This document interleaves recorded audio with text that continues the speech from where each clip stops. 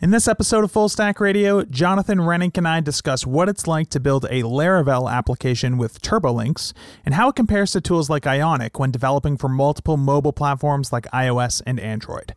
This is Full Stack Radio, episode 69.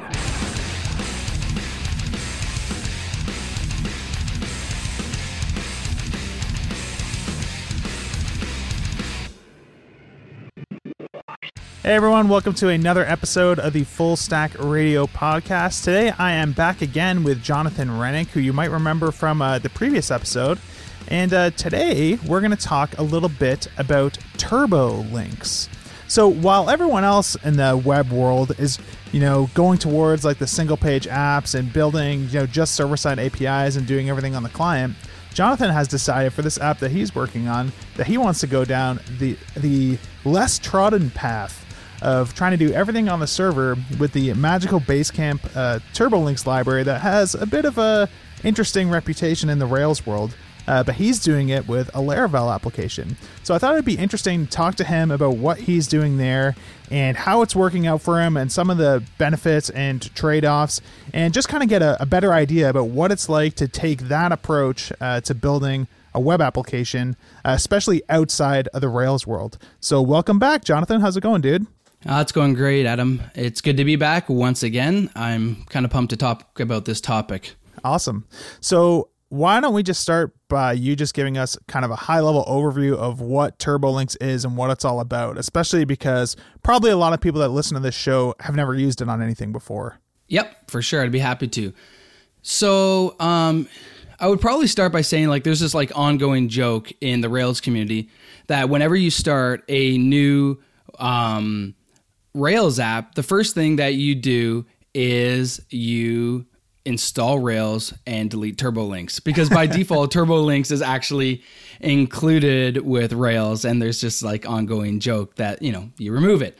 So naturally, me as primarily a PHP Laravel developer, I'm going to go ahead and actually try to use this. The one thing that people joke about removing.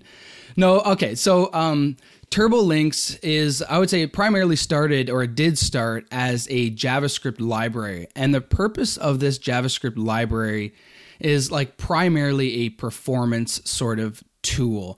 And what it does is it tries to make your classic server-side rendered web app feel a little bit more like a standard SPA, a single page app.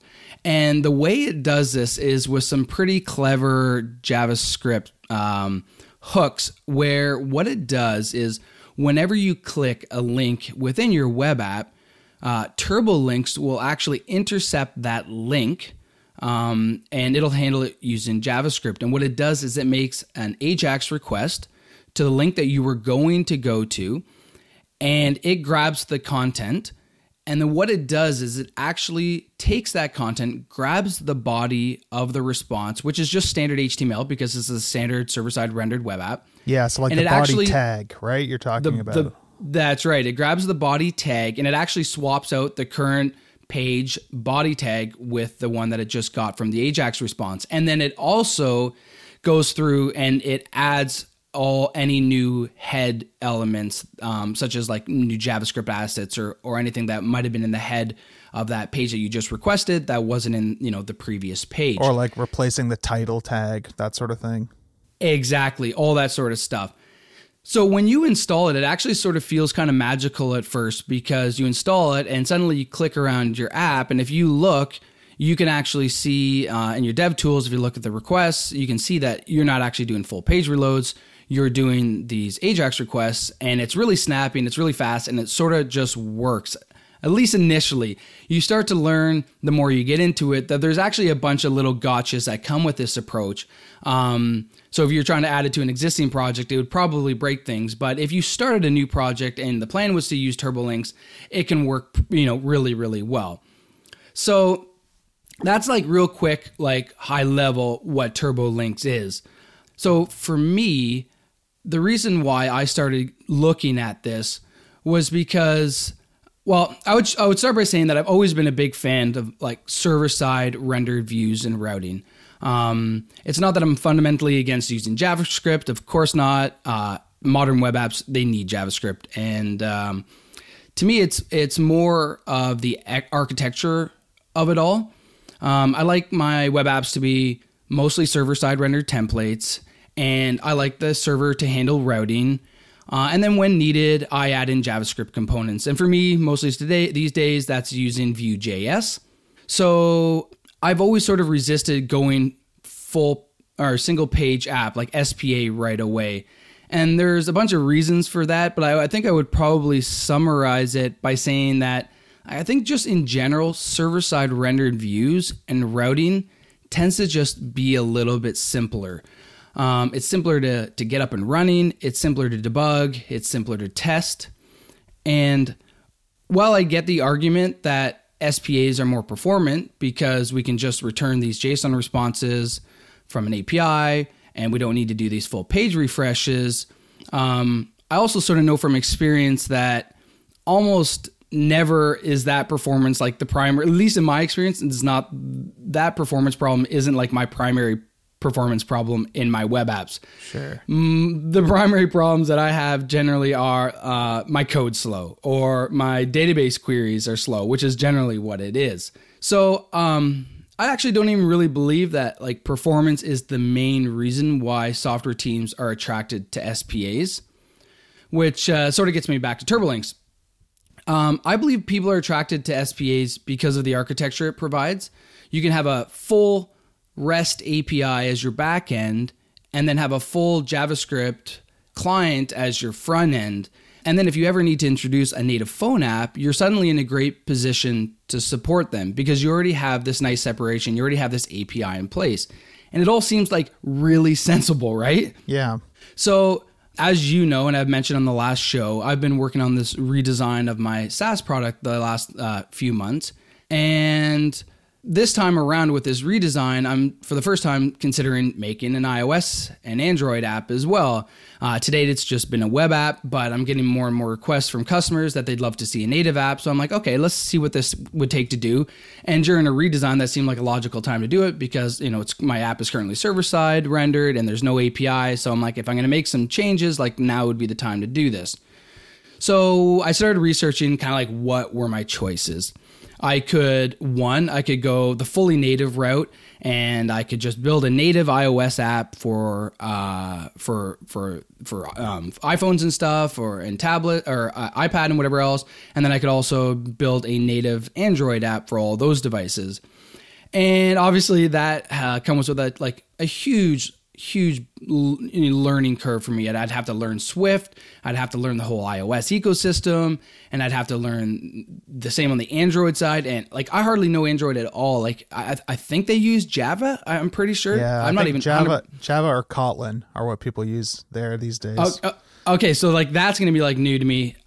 So more likely would be option number 2 that I would end up doing, and that would be using a tool like Ionic, which is like Cordova or like the old, PhoneGap, which I think is, I don't know, it's all sort of merged into one or whatever. I'm not exactly sure, but basically the Ionic approach would allow me to build the app using just classic web tech like HTML and CSS and JavaScript, and then these tools actually in, some magical way convert it to an actual native app. So that approach obviously seemed easier, given that I'm a web developer. But as I kind of looked into this and started figuring out exactly what it would all take, I realized that in order to do that, I would now have to build a full-on REST API, which I didn't really need to do to date using just standard server-side rendering and routing. So I don't start with a full JSON API for my basic web app. Yeah. So that would be something I'd have to add. And not only that, I'd literally have to recreate every single view in my entire web app. I would have to recreate every single one of those views now in the mobile app, or, even worse, decide which features to leave out if I didn't want to do them all. So that's sort of when I decided okay, maybe I'm going to have to throw in the towel and just go full on SPA, because if I go full on SPA and do it that approach, at least in that situation, I can share and reuse the REST API between both the web app and the phone app. Mm-hmm. So that would be a major time saving. So that makes a lot, makes a lot of sense, which again is why I think that that architectural approach makes so much sense to a lot of modern web teams.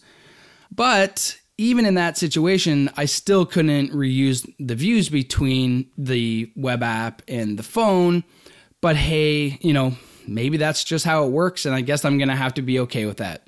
So before I went off and deleted my routes file and installed npm install view router, I decided to do one last Google search, mostly because I had this.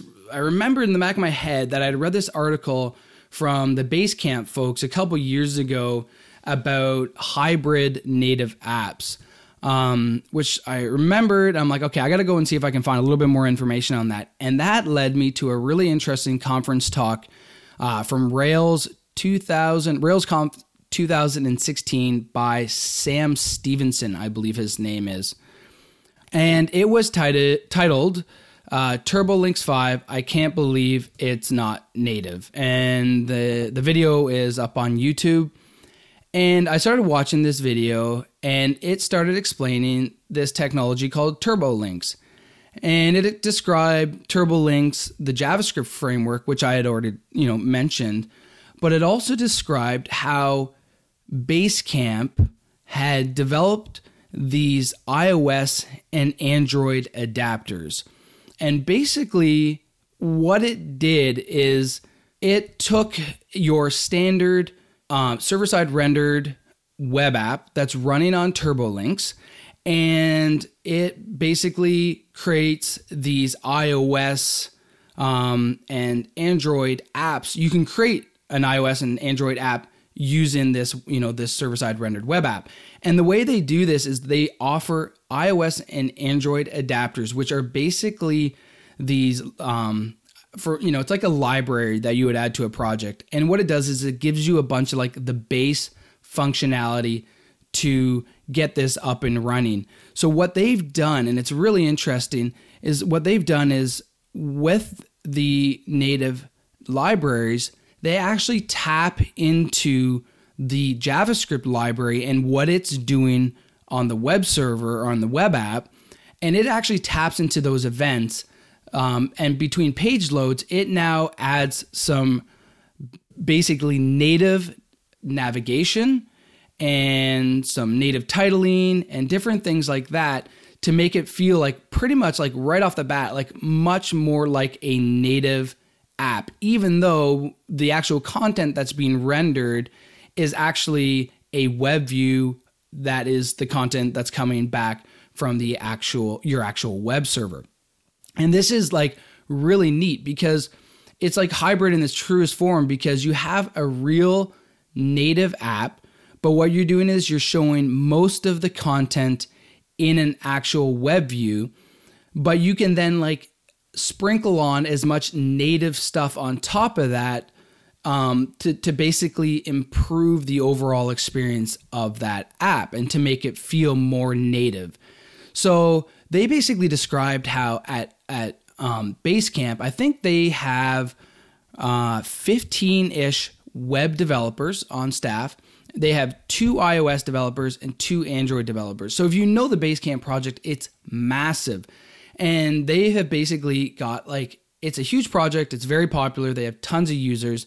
And yet they have this extremely small team. Like for me, it's fascinating because the team that I work with, I would say we're dealing on a way smaller scale, and we already have more than 15 people on our team, even for our project. So when I heard that Basecamp was able to do what they've done with so few developers, and I think they even said they got the whole entire, so the latest version. Do you remember what the latest version of Basecamp is? Is it Basecamp 3? Yeah, Basecamp 3 is the newest one.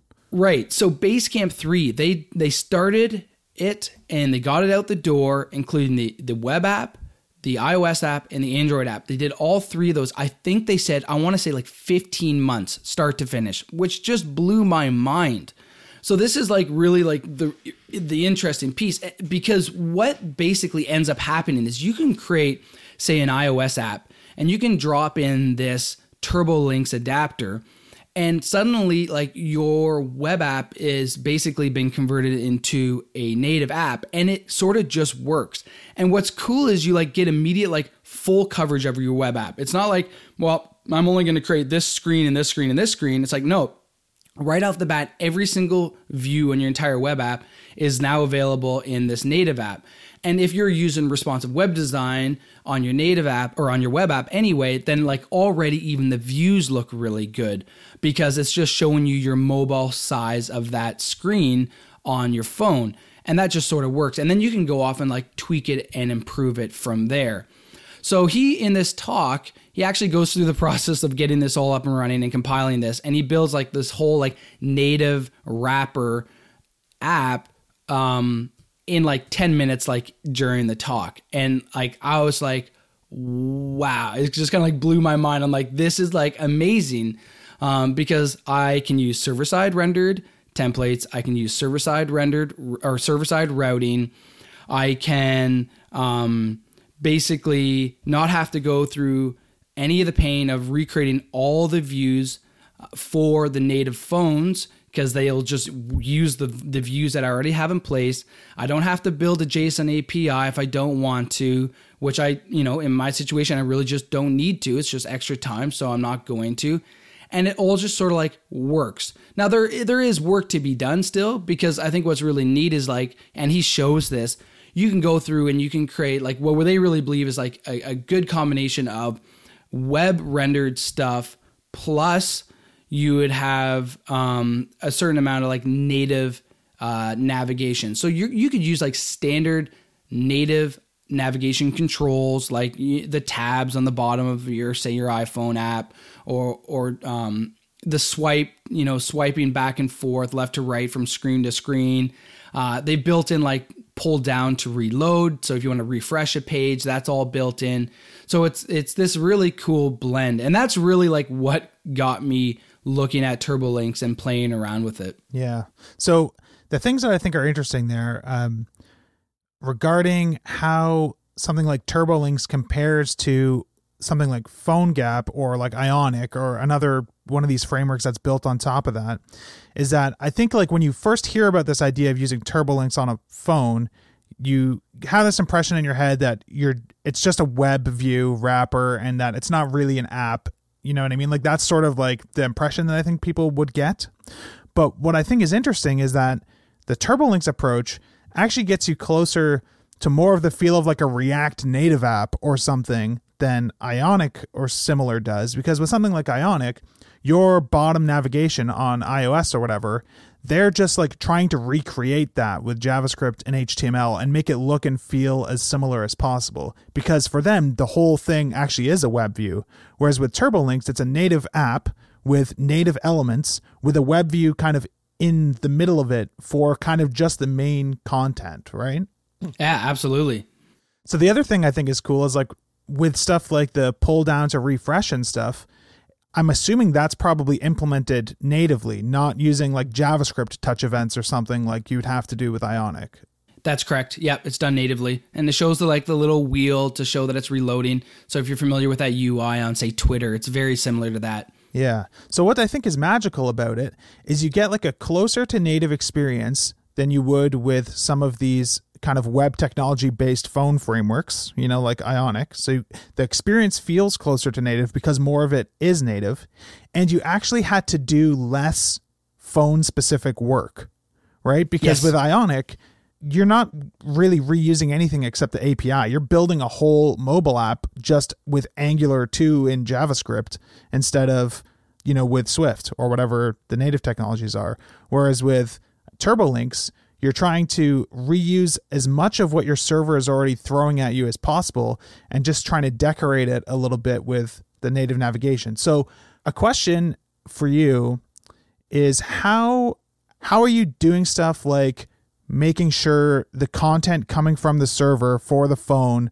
doesn't contain the stuff that you wouldn't want showing up? So on like the responsive version that you're looking at on a responsive, in the browser, you still want like the web navigation, right? Like your typical web navigation. But if you're trying to serve that content to your iOS app that's using TurboLinks, you're going to want to rely on the native navigation. So you're going to want to strip some of that stuff out, right? So what does that kind of look like? Yeah, it's actually really simple. So they basically build it in a way that you can pass from your native app. You can basically just pass down whatever user agent name you want. So any web request has a user agent, and generally that comes from, it's Chrome or whatever browser you're using. So you just give it whatever user agent you want. And then on the actual web app side of things is you just look at that user agent. So in my situation, I'm a Laravel developer. I have a Laravel project going, and I literally created like macros for the actual request object. So what it does is I literally can say, is the request, and then it checks is iOS, is Android, and then I have like an is web one, and I have an is mobile one. So it's just like a bunch of just simple checks that I can just say really, really quickly, where's this request coming from? And then in my views, it's just a simple check. I say, okay, if this is coming from the mobile, meaning iOS or Android, well then don't show the header nav at all. And sort of like how far you go with that, like the world's your oyster. You can do whatever you want. Yeah. It can start off very simple, and you can just do a little bit of tweaking. And then if you want to do like extensive tweaking, like maybe you have like some pages that you want the entire view to be completely different from your normal web view for whatever reason. I think that's a bit of a smell if you're doing that, but the point is you could do that, and you could just create a separate view that gets loaded depending on where it's coming from. And then implementation wise, that's just a matter of in your controller checking like, is the request coming from iOS? Then return view mobile.posts.index instead of like web.posts.index or something. Exactly. Yeah, exactly. It's kind of funny. Like in a way, it's like another form of like progressive enhancement, because you start with this web app and now you're like, okay, I have a web app, but I want to make it available as an iOS or an Android app. So you like progressively enhance these pages, and you say, okay, what we have in place already, all this existing functionality, these existing views, they're all good and they work. But like, how can we now improve them even further to make them better for that particular platform? So then you just tweak. But the point is that you have something fully functional like right away, which I think is like the really, really like, when you first tell people about it, it's like they don't necessarily realize how like big that is, because if you've spent months developing a web app and all that stuff's in place, and then now you have to go back and spend months developing all the individual views for the actual native apps, like it's a ton of work. It's a ton of work. Just wanted to take a quick break to thank one of this week's sponsors, and that is CodeShip. So CodeShip is a hosted continuous integration platform in the cloud that lets you ship your apps with confidence. CodeShip comes in two flavors. The first one is CodeShip Basic, which is a simple testing and deployment platform with pre-installed CI dependencies that works right out of the box. The average setup time for a CodeShip Basic project is about 3 minutes, often less. The other flavor is CodeShip Pro. So CodeShip Pro is a fully customizable continuous integration and delivery platform with native Docker support. It makes it easy to test and deploy your microservices and push to any registry. It's also perfect if you want to deploy with Kubernetes, and comes with a convenient local CLI tool that allows you to run your builds locally, helps with encrypting your environment variables, and guarantees 100% parity between your development and production environments. Both CodeShip Basic and CodeShip Pro come with a free plan that grants 100 builds per month, unlimited projects, and unlimited users. And open source projects are always free on CodeShip. So you can visit codeship.com today, or check out codeship.com/features to find out which CodeShip product is the best fit for you. Thanks to CodeShip for sponsoring Full Stack Radio. Back to the show. So I guess the thing that I think is interesting about it too is, from like a mental model perspective, the really fundamental difference with this approach versus an Ionic approach or a React Native approach, or even just straight up building a native app approach, is that your web app is sort of becomes the source of truth for all platforms, right? Like if you want to write a new view for Android, you do it in the web app. You don't do it in the Android app. Same with like iOS. So you have like one sort of central kind of monolith where everything kind of they ask for the stuff that they want. So the iOS says, give me the iOS view, but the iOS thing doesn't contain its own view and render it based on data. Everything is in the server. So you had this ability to sort of try and centralize as much stuff as possible and not sort of split up knowledge into a bunch of different places. So if you're working on a new screen for a new feature, it's easy to be like, okay, well, I'm going to work on the iOS specific tweaks, the Android specific tweaks, the responsive and the basic web stuff. And you're doing that all in one project, and one developer can do that all in the same place instead of having to coordinate with like iOS team. And it's like, hey, we're adding this new feature. It's going to be exposed to the API in this way. They might not get around to implementing it for 2 months. So now like your mobile app is missing a feature that was added to the web app because it has to be implemented on a separate schedule, so it's really interesting, like how that kind of mental shift of treating the web app as like the source of truth for everything can kind of give you some of these interesting advantages and workflow, differences between having multiple teams working on different stuff. I was actually just looking at an article from Basecamp that was posted at the beginning of last year, and it looks like in February, and I know they've hired at least one developer since then. So I think they have a total of 13 programmers total on the whole team. And that's not 13 web developers. That's 13 people between iOS, Android, and web. Wow. Which is pretty crazy. Yeah, for sure. So getting back to your comment there about kind of like the web app being the central like source of truth. I think when people hear that, they're like, yeah, but my REST API is my central source of truth. And while I understand that comment, I think what people don't necessarily take into consideration is like two things. So one, right now at work, we have an Ionic app. And what we're constantly running into is versioning problems between our Ionic app and the actual web app, because we're being asked, we're moving really quick, and we're being asked to add new features and change things. And we're kind of figuring out this product as we build it a little bit. And that's made it like a nightmare on the Ionic side, because developers go in and they make changes and they add new controllers or remove controllers or change endpoints or all these different things. And it's breaking things constantly on the Ionic side. And that's been like really tricky. So then you got to figure out like, okay, well now we literally yesterday had the discussion like, okay, should we version our internal API, which is like, when you're having that discussion, like you're in kind of a bit of a dark place, because like that, there's like so much complexity around versioning and like having to manage all those versions of your API over time. And it kind of got me thinking even more about this stuff, and kind of like that problem, which I think is like a real problem that exists. And I think the other thing to consider is that like, as I've been building this new, like doing the redesign on my SaaS product, is like more and more like I'm realizing the actual, at least for like, I'm going to say, even though I kind of hate the term, I'm going to say for like a lot of standard CRUD apps, I think the actual server-side code nowadays has become remarkably, simple. Depending on what you're doing, there are more complex, and even payment processing, there's more complex pieces. But like, I actually find, and maybe it's just my, my weakness as a developer on the front end, but like, I actually feel like there's like more and more challenges really on the front end than there are on the back end. Like the complexity is on the front end.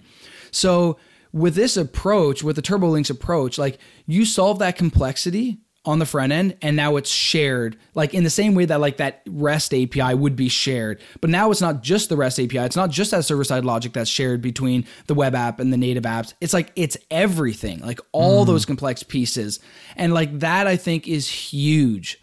Yeah, that's interesting. So like an example that I can think of is with the Kitetail, I have this pretty complex discount UI that we need to build soon.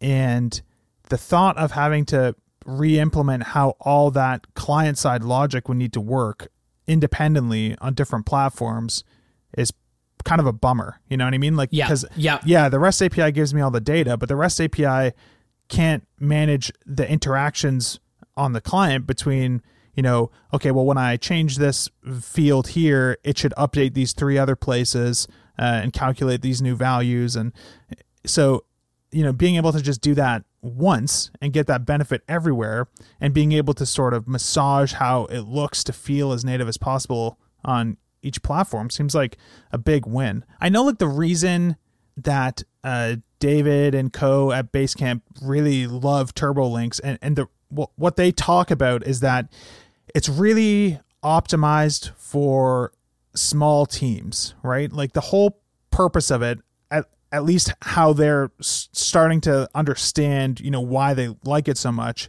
is that they're a small team trying to do big things. And if you're a team of 50 developers that can justify like a full iOS team, a full Android team, and all this stuff, well, maybe this approach isn't optimal anymore because maybe the teams aren't decoupled enough then. You know what I mean? Maybe they can't act with enough autonomy, right? But on a team of 13 people building up the whole product, it makes a ton of sense for them to be able to like reuse as much stuff as possible and keep stuff in the same place because the team sizes, there's not enough people to have a bunch of separate teams with enough people to even justify them having any sense of autonomy, right? Like they're one team, really, not a bunch of separate spread out teams. So you don't want to have one team of people having to work on 7 essentially different projects. You know what I mean? Yep. It's the same. It's the same argument towards like a monolith versus microservices approach. If you're a company like Amazon or something that's got hundreds and hundreds of engineers, well, then of course it makes sense to try and introduce as many boundaries as possible. So you don't have people stomping on each other and stuff like that. You want to have these like well-defined sort of communication paths between the teams and have them all working independently on different things. But you really only want to have one team working on one thing. I think as soon as you have one team that has to work on multiple things, things are going to break down. So if you only have one team, trying to come up with like an architecture or a workflow for developing for multiple platforms, it seems like the goal would be to try and somehow support those with a single project. So it's just one team on one project as much as you can possibly do, I 100% agree. Like, I think that people underestimate how much the size of your team should actually influence how you architect your app. So I totally agree. And I think what happens is people like they look at new tech and they see the way that, Google has spread out all their things and all these microservices. And they're like, oh, well, if Google's doing that and if Amazon's doing that, well, then obviously we need to be doing that as well. But it's like, no, like that's not the case. It's like you're actually like every one of those new isolated components, it comes with pain. There's all sorts of pain that comes with every like new microservice that you have. Like it's like another area of like possible failure. And I think that depending on your team size, like if you're a larger team, then it might make sense because the risks or the benefits outweigh the risks that come with that new separate piece. Yeah. But I think on a smaller team to keep it more, things tightly together, generally works out better. Okay, so another sort of whole area that I think is interesting to get into is what is sort of the story with TurboLinks and then other JavaScript stuff? Like, I think a lot of people might be thinking, okay, if I'm using TurboLinks for my JS on the front end, can I still use Vue? Can I still use React? Can I still use Angular or whatever? Like, is there a conflict there, or are they kind of, do they work together?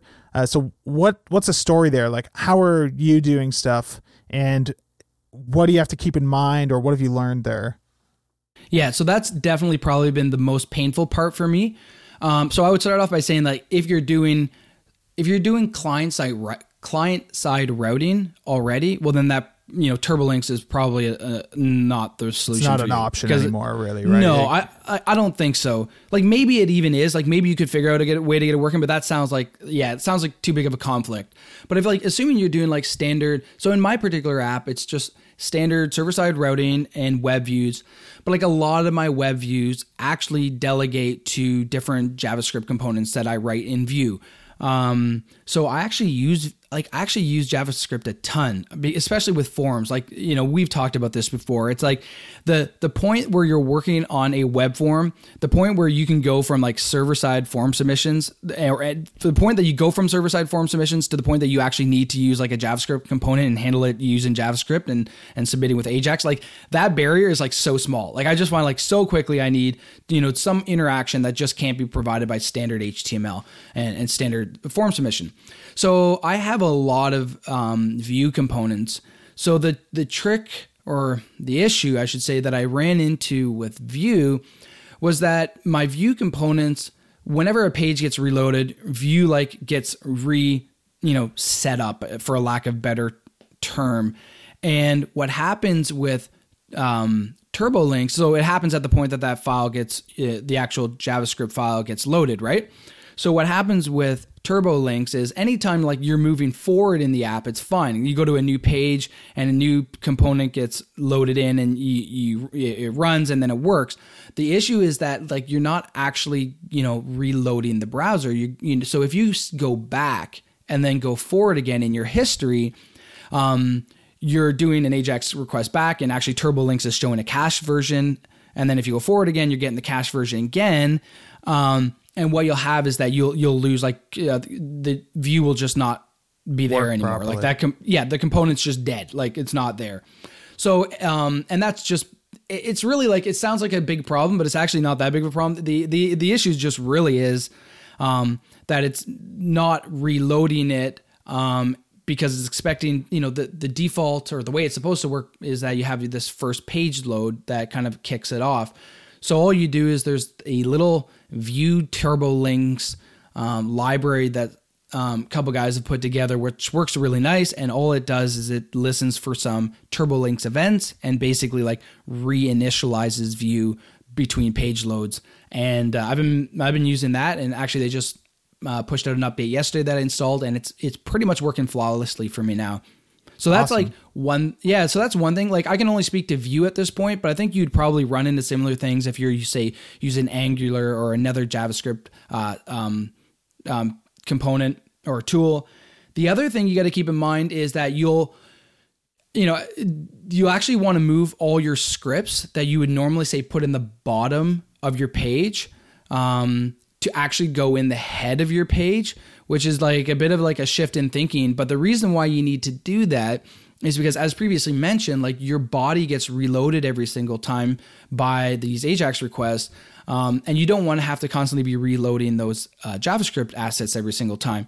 So by putting them in the head, you actually get the benefits of not having to reload those assets every single time. However, you'll find that if you do that, you'll on your first page load, it'll try to run, say, Vue in my situation, and it'll be looking for the Vue app tag, which you define, and it doesn't work because it's in the head and not in the footer. Yeah. So you remember back in the jQuery days, back in the, when you would use jQuery, I think it was like ready or something. That was the document ready event listener. Exactly, that's right. So nowadays it's a lot simpler even than that. All you need to do is on your script tag where you import all your JavaScript stuff, you can just put defer. And defer is like this new HTML thing that's supported, I think, pretty much on all main modern browsers. So you can pretty much use it. And defer basically just says, don't load this stuff until the HTML has loaded. Yeah, that's cool. And then, yeah, so that works perfect, actually. So do you have to do stuff like listen for TurboLinks events before loading stuff ever? Like, I feel like I've seen like TurboLinks load, and that's where you would initialize Vue. Yeah, that's how that Vue component that I mentioned, that's basically how they recommend it. So it's a listener that looks for TurboLinks load. I forget exactly what it is, and then it kicks in Vue. So but in my app, like I have a single Vue component or a single Vue instance that I add components to. So for me, it's really simple. I just basically do that in one place and I'm good to go. Nice. I would say the other thing that I ran into was with form submissions. So form submissions, I would say, is probably the trickiest piece of this all. And form submissions are tricky because you can do, so I believe with TurboLinks 5, which is the newest version, it doesn't intercept form submissions. So if you submit a form, it won't like grab that form submission, do an AJAX request, and then, you know, do a standard like TurboLink style page reload, it'll just kind of let the server do its normal thing. Exactly. It'll all work. So if you're doing just the web app side of things, that'll work without any issue. But for me, I want to do, like, the whole purpose of all this for me was to get the iOS and Android app working. And the problem there is because on the native apps, so for iOS, for example, is like when you submit a form, like, that like does a full page reload, and like what it ends up doing is it messes with the history that you have in your app. So because like I mentioned, it keeps track of this like nice navigation where you can like go back in the navigation, kind of like using standard iOS controls. Yeah, so you'd have like your iOS kind of header where normally in the top left you might have like a back button which might say back, or it might be labeled based on like what the previous name page was. of the previous page was, or something like that. Yeah. So the challenge with these standard forms, like doing a standard form submission, is that like that stuff kind of gets a little bit wonky on the iOS side. So I was reading an issue about this on the TurboLinks iOS, on the TurboLinks iOS GitHub page. And basically the TurboLinks authors said, yeah, like we could probably figure out a way to do this, like just like built in. But what they found is like way easier is to just don't do standard form submissions. Just submit your forms using AJAX, which, as I already mentioned, like I do more and more anyway. And then when you get the response back, the successful response, you can just call this turbolinks.visit link to go wherever if you wanted to like reload to another page. And doing that, like it's a really simple way of doing this, and doing that, everything just works out fine. So they're like, because that's so easy to do, they didn't really feel like it was worth adding the complexity of trying to get those form submissions to work kind of like out of the box. So you get to keep like maintain like a more clean navigation history, because you're making sure that navigation only ever happens through TurboLinks and not a combination of TurboLinks visiting pages and full refreshes happening and stuff like that. Especially on the iOS stuff, I could see how that could get hairy, because I know they try to do some fancy things with reusing WebView instances and stuff to make sure that things are fast and performant. So there's probably all sorts of interesting things to worry about there. So if you're making a post request via AJAX, that would typically result in a redirect. Do you have to do anything different on the server in terms of what you return so that you can visit that link now? Like instead of returning a 301 or 302 redirect response, are you returning like a 200 with something in there that tells you, hey, this is the URL that you should now visit with TurboLinks? Or do you not have to worry about that? Or so there's so let me just think how this all goes. So for the most part with my form submissions, what I'll do in most cases with the form submissions is I'll just do the form submission to an endpoint, and then I almost treat that endpoint like it's like an API endpoint. So like there's like I almost remove like pretty much all server-side redirects that happen. And that's not entirely true, but almost entirely there's no server-side redirects anymore at all. So when I return, say from a standard post, to an endpoint, I wouldn't return a redirect. I would just return a 200 with, maybe some content, if I'm updating some content, whatever you would normally do in like an API, right? You do run into situations where you do want redirect, an actual redirect, for instance, on a login or something.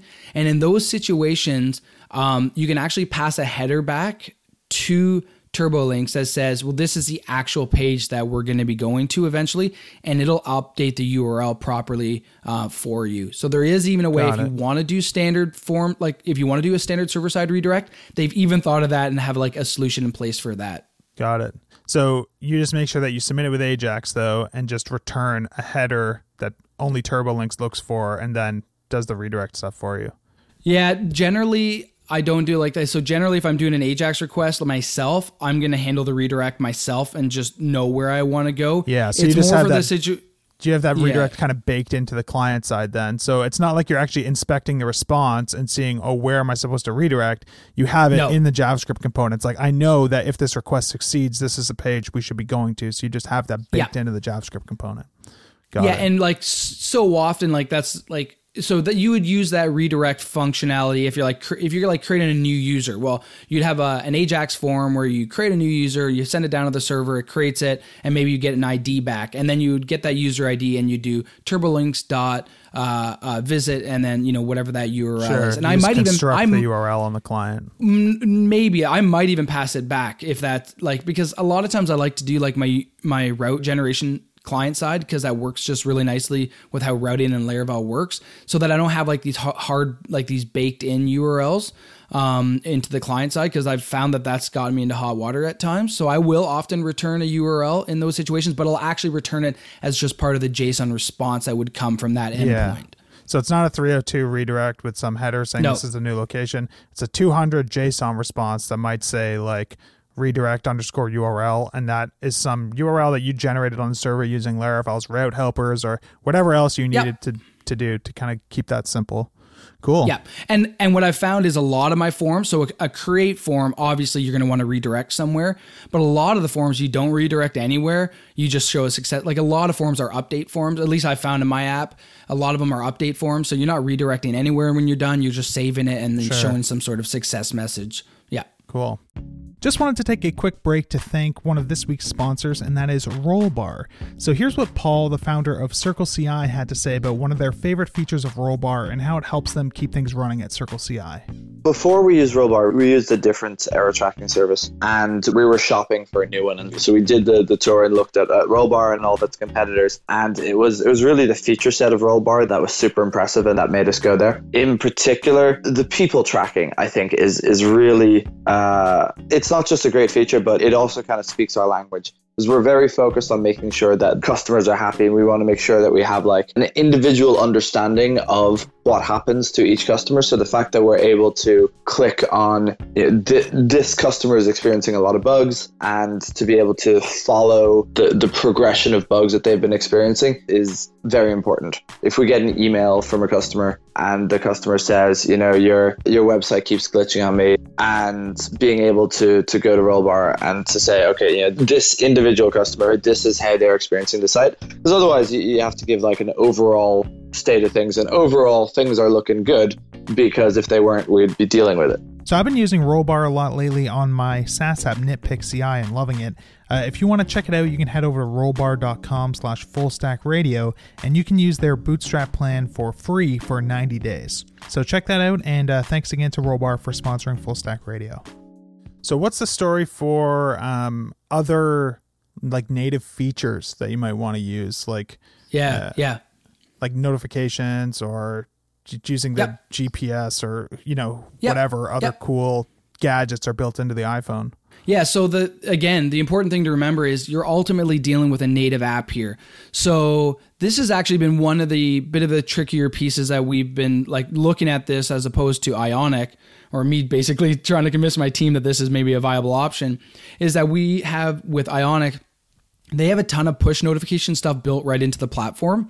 So if we went this direction, you basically have to implement those push notifications yourself. Like you ultimately have a native app, and you can implement any feature you want.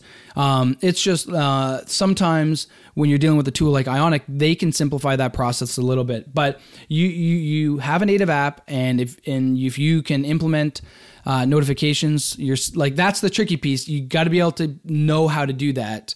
You got to be able to know how to implement that feature using native Swift or whatever, Java if you're using Android, right? So that's kind of one of the trickier pieces of it. I think I kind of appreciate that though, because it feels like it's not trying to like make any false promises or pretend that you don't have to understand the platform that you're building for. You know what I mean? And they give you 100%. That sort of complete, absolute control. They're not saying like, here's like your sandbox and you can use the APIs that we've written JavaScript functions for that connect to Swift, and you don't have to know any Swift to be able to do this, because I feel like that gets you into hot water sometimes in terms of just like it to me it's almost like only using Git through like a GUI interface.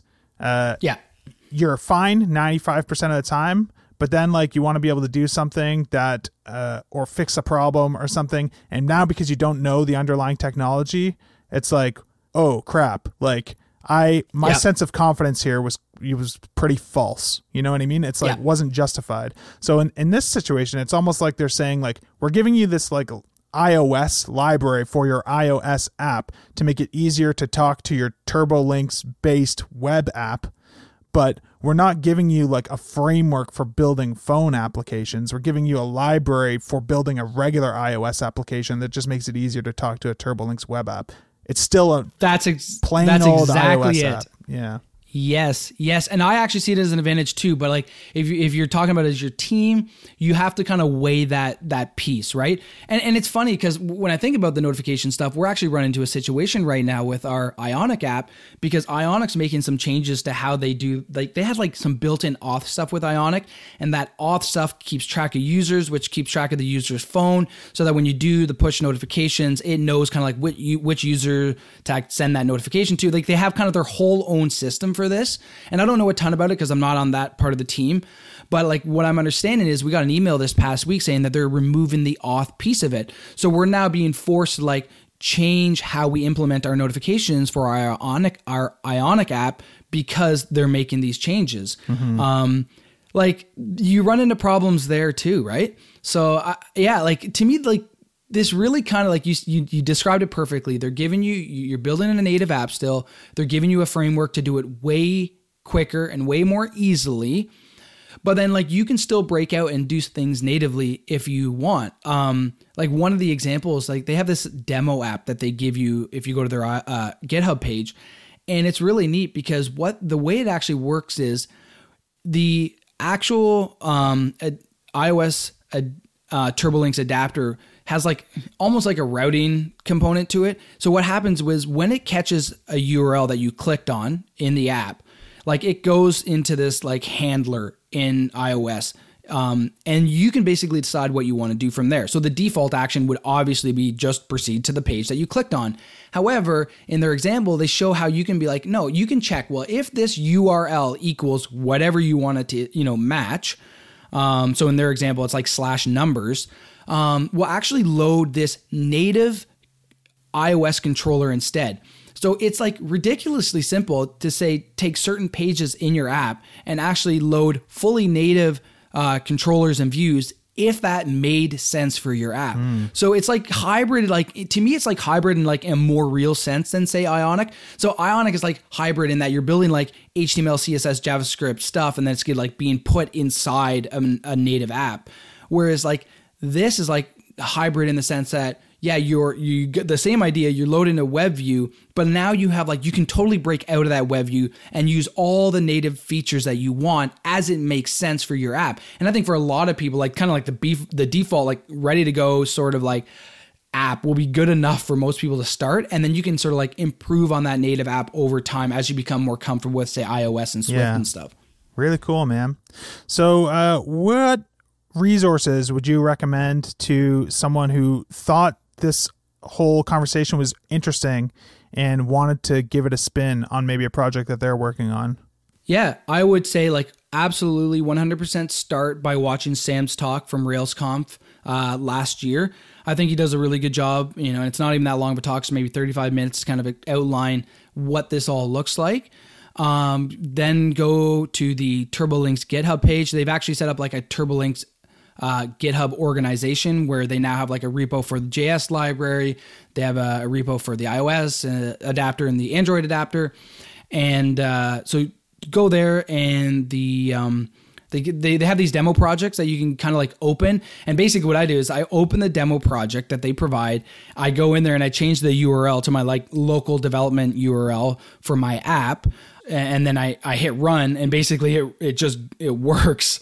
So that's how I tested that kind of the start. It took me like less than an hour to get it actually working on my own computer. Yep. Like I said, the bigger challenges when I got started with it was more kind of like figuring out TurboLinks itself on the website.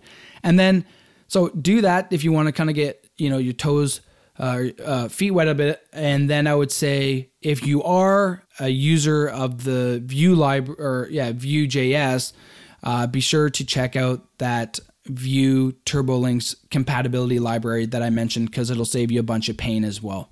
But cool. That's kind of the places I'd recommend. Cool, man. Well, we'll have to chat about this again in a few months and find out how it actually played out, and if this is really a honeymoon phase, or if really this is a revelation on, the ultimate way for a single person to, build a suite of apps for, their project. So it'll be cool to, keep up with how this is working out for you and how things are going. Yeah, for sure. That is, I think I mentioned to you yesterday, it's like I almost wish I was 6 months down the line to speak more like, and get it into production and say, did this actually work out? But maybe it's actually for the best, because like I'm coming in new and I can speak to like a bunch of the pains that I felt kind of as a newbie with it as well. So I'll keep you updated. Sounds good. All right. If anybody is interested in show notes for this episode, they'll be at fullstackradio.com/69. Thanks to CodeShip and Rollbar for sponsoring this week's episode, and I'll see you next time.